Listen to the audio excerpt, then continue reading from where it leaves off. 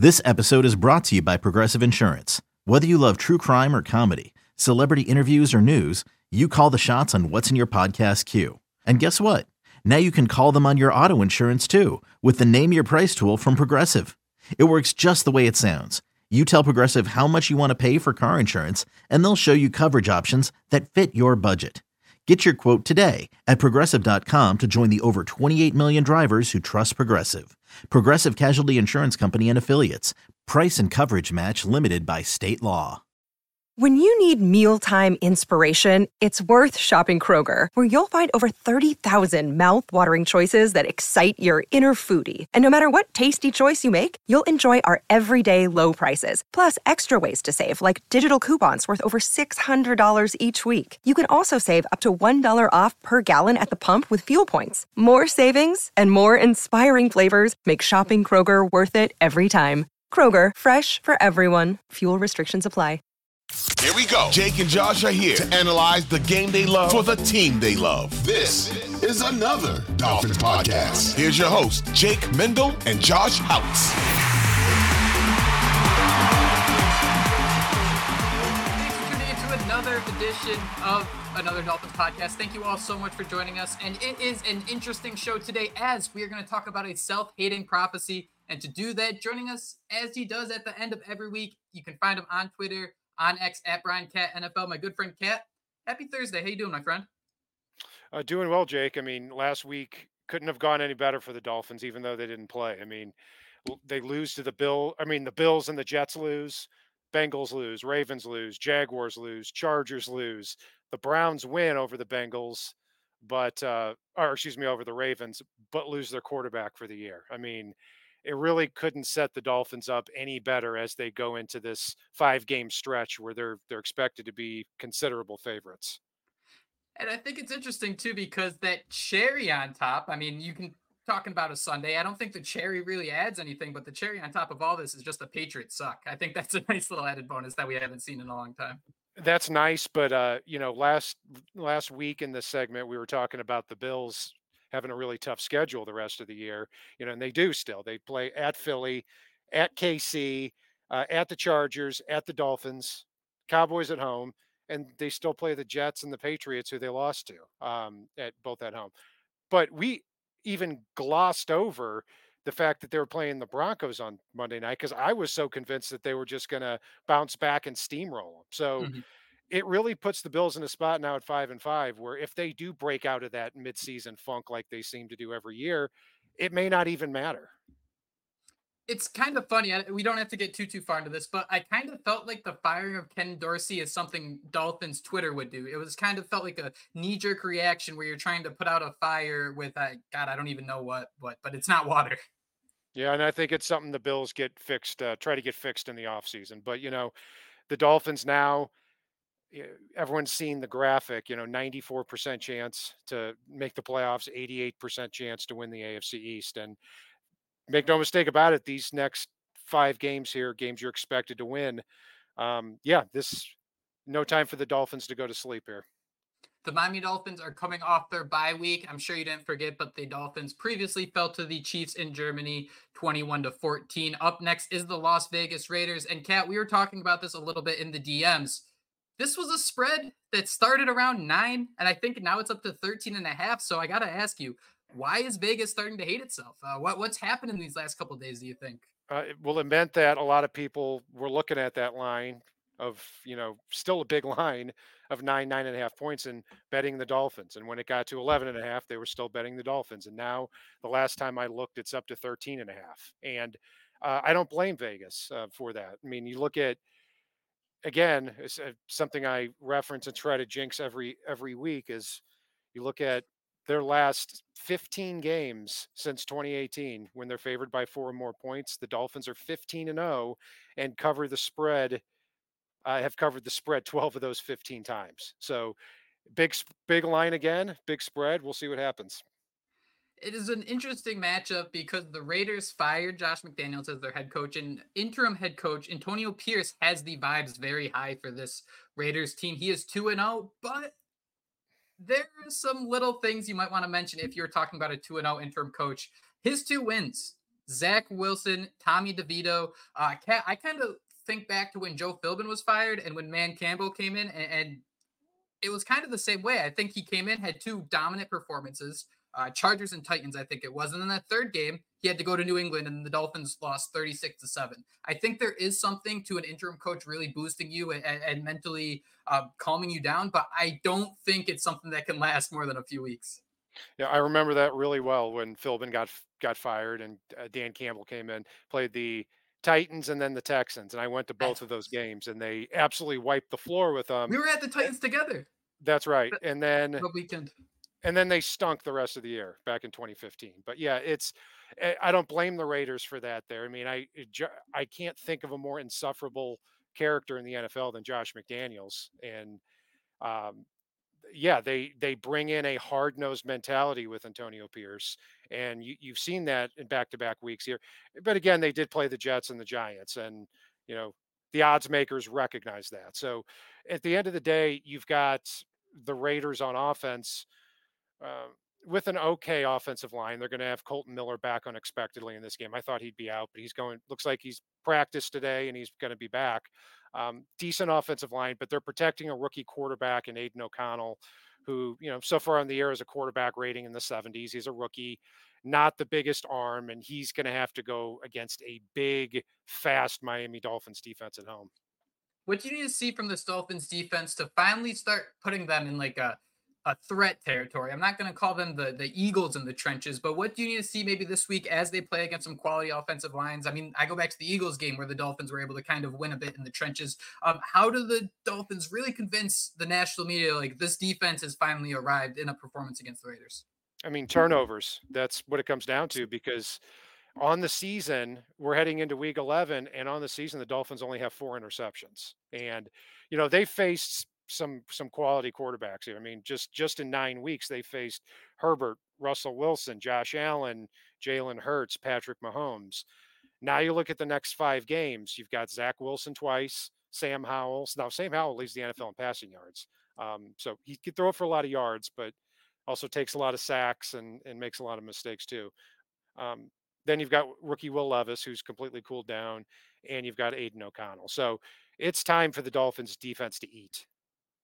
Daniel Jeremiah, NFL media shared a really interesting stat. Even though he picked the Raiders to win this game, I thought that was a little funny. Bradley Chubb has sacks in 4 straight games. Jalen Phillips has sacks in 3 straight games. So, I mean, that right away tells you that maybe the turnovers are coming as you're getting more pressure to the quarterback. But you mentioned it. The Dolphins are playing a rookie quarterback.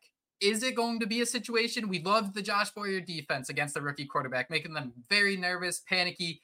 What's going to be different about a Vic Fangio defense facing a rookie quarterback when it's still you just kind of want to make him get rid of the ball quick, panic, and make mistakes? Well, first I have to point out Daniel Jeremiah is breaking my heart because love him in the NFL draft. Not only was he the only one of 10 panelists to pick the Raiders in this game, but he was the only panelist that picked the Broncos to beat the Dolphins back in week 3. So I don't know what any Dolphin did to him, but anyway, um, the way I look at this Dolphins defense and how they might approach this game is look, the Raiders don't make a lot of big plays on offense. They've got a good trio of Josh Jacobs, Devontae Adams, and Jacoby Myers, but Josh Jacobs on the air averaging 3.3 yards a carry. Devontae Adams averaging 11.6 yards a catch. Jacoby Myers just under 11 yards a catch. So they've got good players, but not a lot of explosive plays. My hope is that the Dolphins don't let Aiden O'Connell just dink and dunk all the way down the field, and shorten the game and keep things close. On third down and as the team gets past the 50-yard line, if the Raiders do or when they do, uh, hopefully they can tighten things up even before then.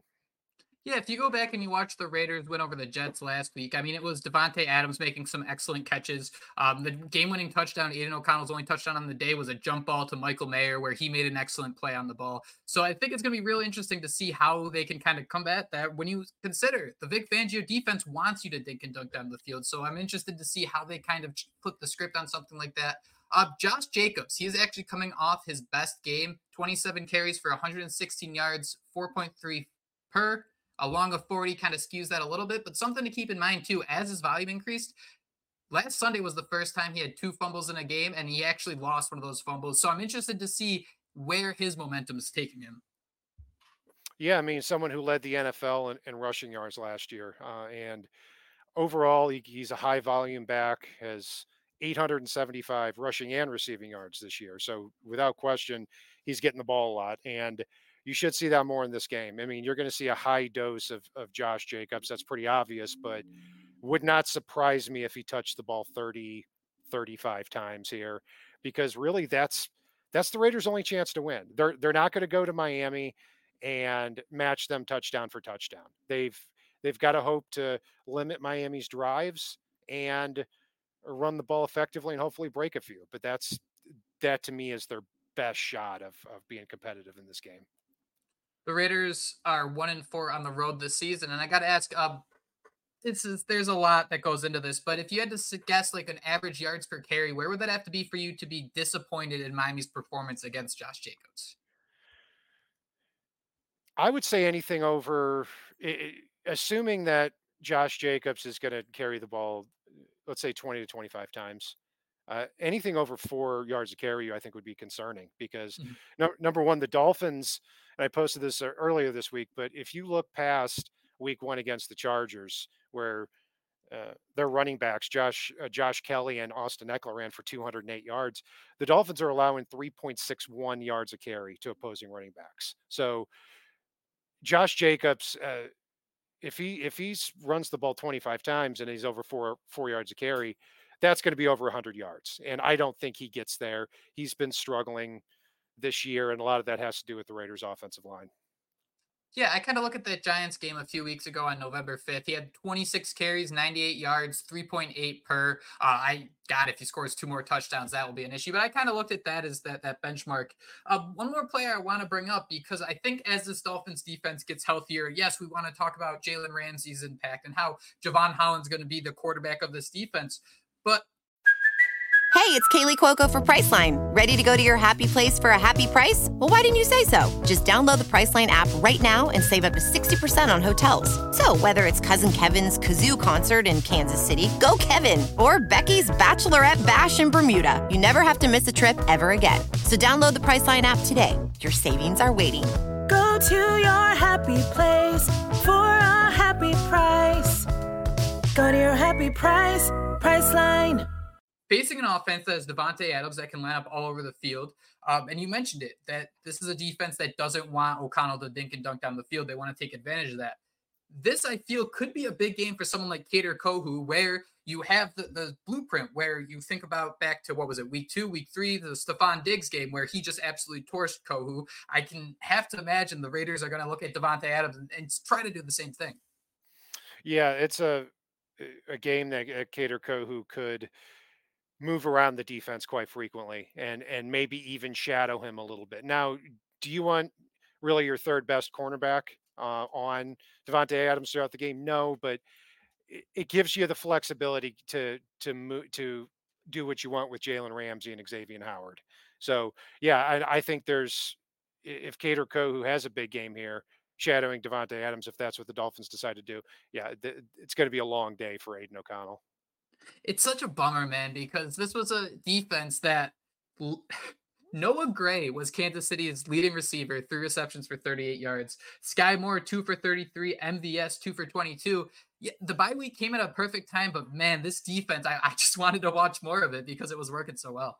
Yeah, you take out the first drive against the Chiefs, and they also had a 95-yard drive for a touchdown, which, okay, that's a big deal.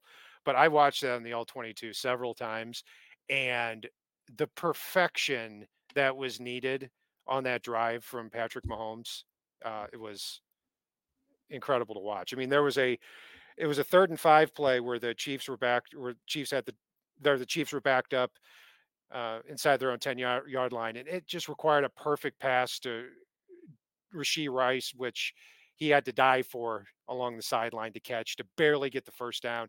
And then there was another play, the Sky Moore catch, it was 24 yards.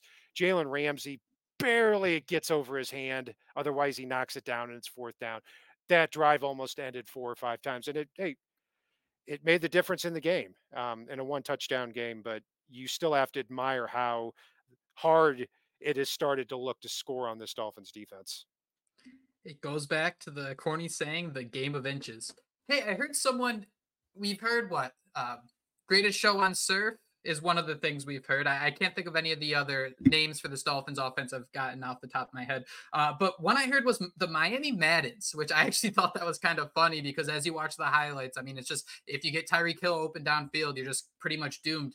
Mike McDaniels had 2 weeks to kind of cook up this offense, let everyone get healthy. The blueprints out there that the way to stop this offense, you pressure Tyreek at the line of scrimmage, you play him physical. It's all you need to do, and he won't get his receptions. What has McDaniel been thinking about the last 2 weeks and how this offense might progressively build going into the late season push?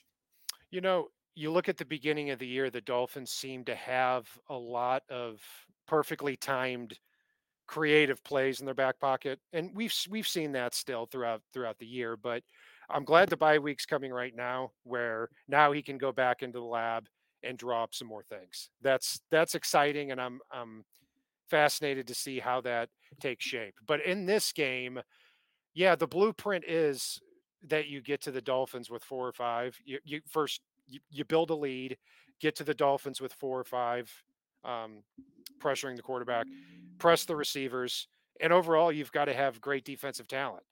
I don't think any of that applies to the Raiders. So you look at the cornerbacks, and their secondary has played very well over the last 6 or 7 games. I mean, you look at the last 6 or 7 games for the Raiders, they're allowing a quarterback rating of just 71, which is really low. They got killed in the first 3 games. Now, then again, the quality of quarterbacks they faced over the last 7 weeks hasn't been great either. It's Justin Herbert and a bunch of nobodies. But um, you know, they do have some talent, and I think Nate Hobbs, their slot cornerback, is one of the more underrated corners in the league. You'll see him in the slot frequently, and on the outside, you're going to see Marcus Peters, who Tyreek Hill absolutely took to the woodshed when the Dolphins won that 6 touchdown game against the Ravens last year. You're going to be seeing him. He only lines up on one side of the field. He'll be on the left side of the field, never goes to the right, doesn't travel with receivers. That's something to look out for. And then because you've got Nate Hobbs in the slot, you've got another outside cornerback. Normally it's Amik Robertson, but he, as of the time we're recording this, had a concussion. He's in the middle of a really good year. He's a scrappy, smaller player. He's out, and now you're going to rookie Jacorian Bennett. And that could be a day for Jacorian Bennett, who has struggled here. And now he's being promoted from the fourth corner to the third. Despite these issues at cornerback, I think the Raiders actually also struggled to, are worse at stopping the run, I should say. I shouldn't necessarily say they struggle at times, but where do you see Mike McDaniel's approach really going in a situation like this? You're at home. You have 5 of your last 8 games at home. You're the only team in the AFC that's still undefeated at home. I don't think he's going to come out and empty the clip. I mean, if there's going to be a big scoring, a large score here, I think it's going to be like Denver, where it's a play that's broken, right? You have Achane running away, Hill running away. I don't necessarily think this is going to be an offense that's just firing downfield for 4 quarters. No, and I think that's really the only situation the Dolphins can get themselves into trouble is if they come out, get over the top creative, and in doing so, they turn the ball over several times and give the Raiders life. I mean, just look at the run defense that you talked about for the Raiders. I mean, on the season, they're allowing 4.55 yards a carry to opposing running backs on 245 carries. The Dolphins' top 2 running backs, assuming Achane comes back for this, are averaging 6.63 yards a carry between Raheem Mostert and Achane. So as the game wears down, I expect the Dolphins to have more and more success running the ball. So just overall, this is a terrible matchup game for the Raiders. If you were to pick someone to score 2 touchdowns in this game, who would it be? I'd go with Mostert because he's got the most. I mean, and I didn't mean to say it like that. But Mostert has the most touchdowns on the team, and I think that they should rely heavily on him early on in these games, especially against these next 5 opponents where you don't necessarily need to unload everything. Because if you look at the Broncos game and the Panthers game with Devon Achane, toward the end of the game, when the defense is getting tired, then you put a healthy Achane out there, and he's by far the fastest player on the field, and you've got all these defenders huffing and puffing trying to catch this guy, and that's where I think he's such a weapon later in these games, especially at home. Yeah, now that you say that, I wonder if it'd be a good idea if the Dolphins, I mean, no matter what the spread is, if when they're at home live betting at halftime and just kind of rolling with it, I think there might be something to that. That the Heat really does melt opponents, it seems like. I agree. I think Mostert would be the 2 touchdown guy. Are you concerned at all that Mike McDaniel might overthink things following what happened in Germany? I know there was a lot of frustration from Raheem Mostert. They wanted to run the ball more, and they had success with it at the end. Is there any way he gets caught chasing his tail here a little bit? The dangerous thing with McDaniel is sometimes he's 2 steps ahead of himself, as well as Yeah. 2 steps ahead of the other team. I mean, an example of that was Raheem Mostert, 2 carries for 44 yards in the final drive, and then it's like you're completely trying to outthink the other team and throw them off so much that you're taking them out of the backfield. Mhm. And I thought that was completely unnecessary. So, but you also can't overlook that since McDaniel has been the head coach of the Dolphins in games like this, where they are favored, they are at home, and they do need to win the game, they pretty predictably take care of business. And I expect them to do the same thing here. Now that we've gotten to digest the bye week, I want to get one more final question here from you. Wide receiver 3, when you have Jalen Waddle and Tyreek Hill, I know it's not the sexiest position, but I think having that solid wide receiver 3 can be a big difference maker. I think they were missing that in Kansas City. Two-parter, who surprised you most about in that role in the first half of the season, and who do you expect to be that leader going into the second half of the season? Yeah, good question. I mean, because you have so many receivers there. Robbie Chosen was released here um, on Thursday, and they still have 4 other receivers who have shown the ability. I mean, and they're also different. Like I said, I mean, Cedric Wilson. Look, last week he had the touchdown catch, and he's had touchdown catches in now consecutive weeks. So when you asked about who might score 2 touchdowns, like, man, it'd be cool if Cedric Wilson did and got 4 touchdowns in 3 weeks, and that became a thing.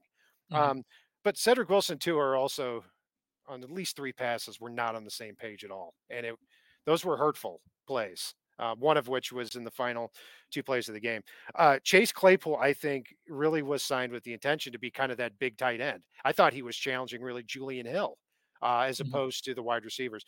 But the big surprise, too, is not even necessarily the play, but the respect that River Craycraft has gotten. And he's now just been activated. I mean, Tyreek Hill, I think half jokingly said if he had to redraft everyone, he would say he would take River Craycraft, but he has some value because he's so tough. He's such a precise route runner, and he's the best blocking receiver that the Dolphins have. So I wonder if having Craycraft back allows them to run a few other plays that they otherwise wouldn't be able to run.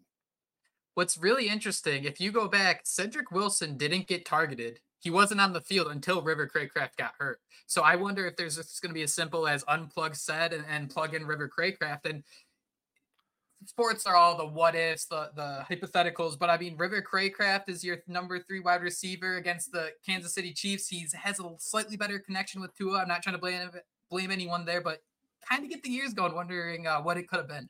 Right, and Braxton Berrios, really haven't heard much of him over the last 3 weeks, but uh, I know he's dealing with an injury, but he did practice here, so hopefully he plays, and I hope he does play too. Because I mean, obviously, I hope he plays, but there is so much value in having a sure-handed punt returner. Oh, And yeah. let me ask you this: who would you rather have as returning punts for the Dolphins? 2017 Jakeem Grant or Braxton Berrios today? I think Barrios today because Jakeem Grant was awesome. He was electrifying. He also dropped the football quite a bit. The one thing about Braxton is every single time he's back there, I don't have the slightest feeling that he's going to whiff on a ball or do something wrong. And I think that is so much more calming of a presence than the wild card roller coaster of Jakeem Grant, who, not trying to hate, he was awesome. Yes, and I don't. We shouldn't double jinx here, Braxton Berrios, but yeah, he is sure-handed.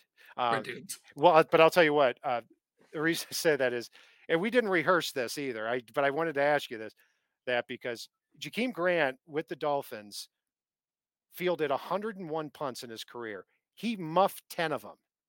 He and lost of those 10, he lost 5. This guy was putting the ball on the ground 1 out of every 10 punt returns. So yes, Braxton Berrios is not as explosive as Grant was, but I wanted no part of Jakeem Grant as a punt returner after a while, because I'm like, this guy is twice as likely to turn the ball over as he is to return it for a touchdown.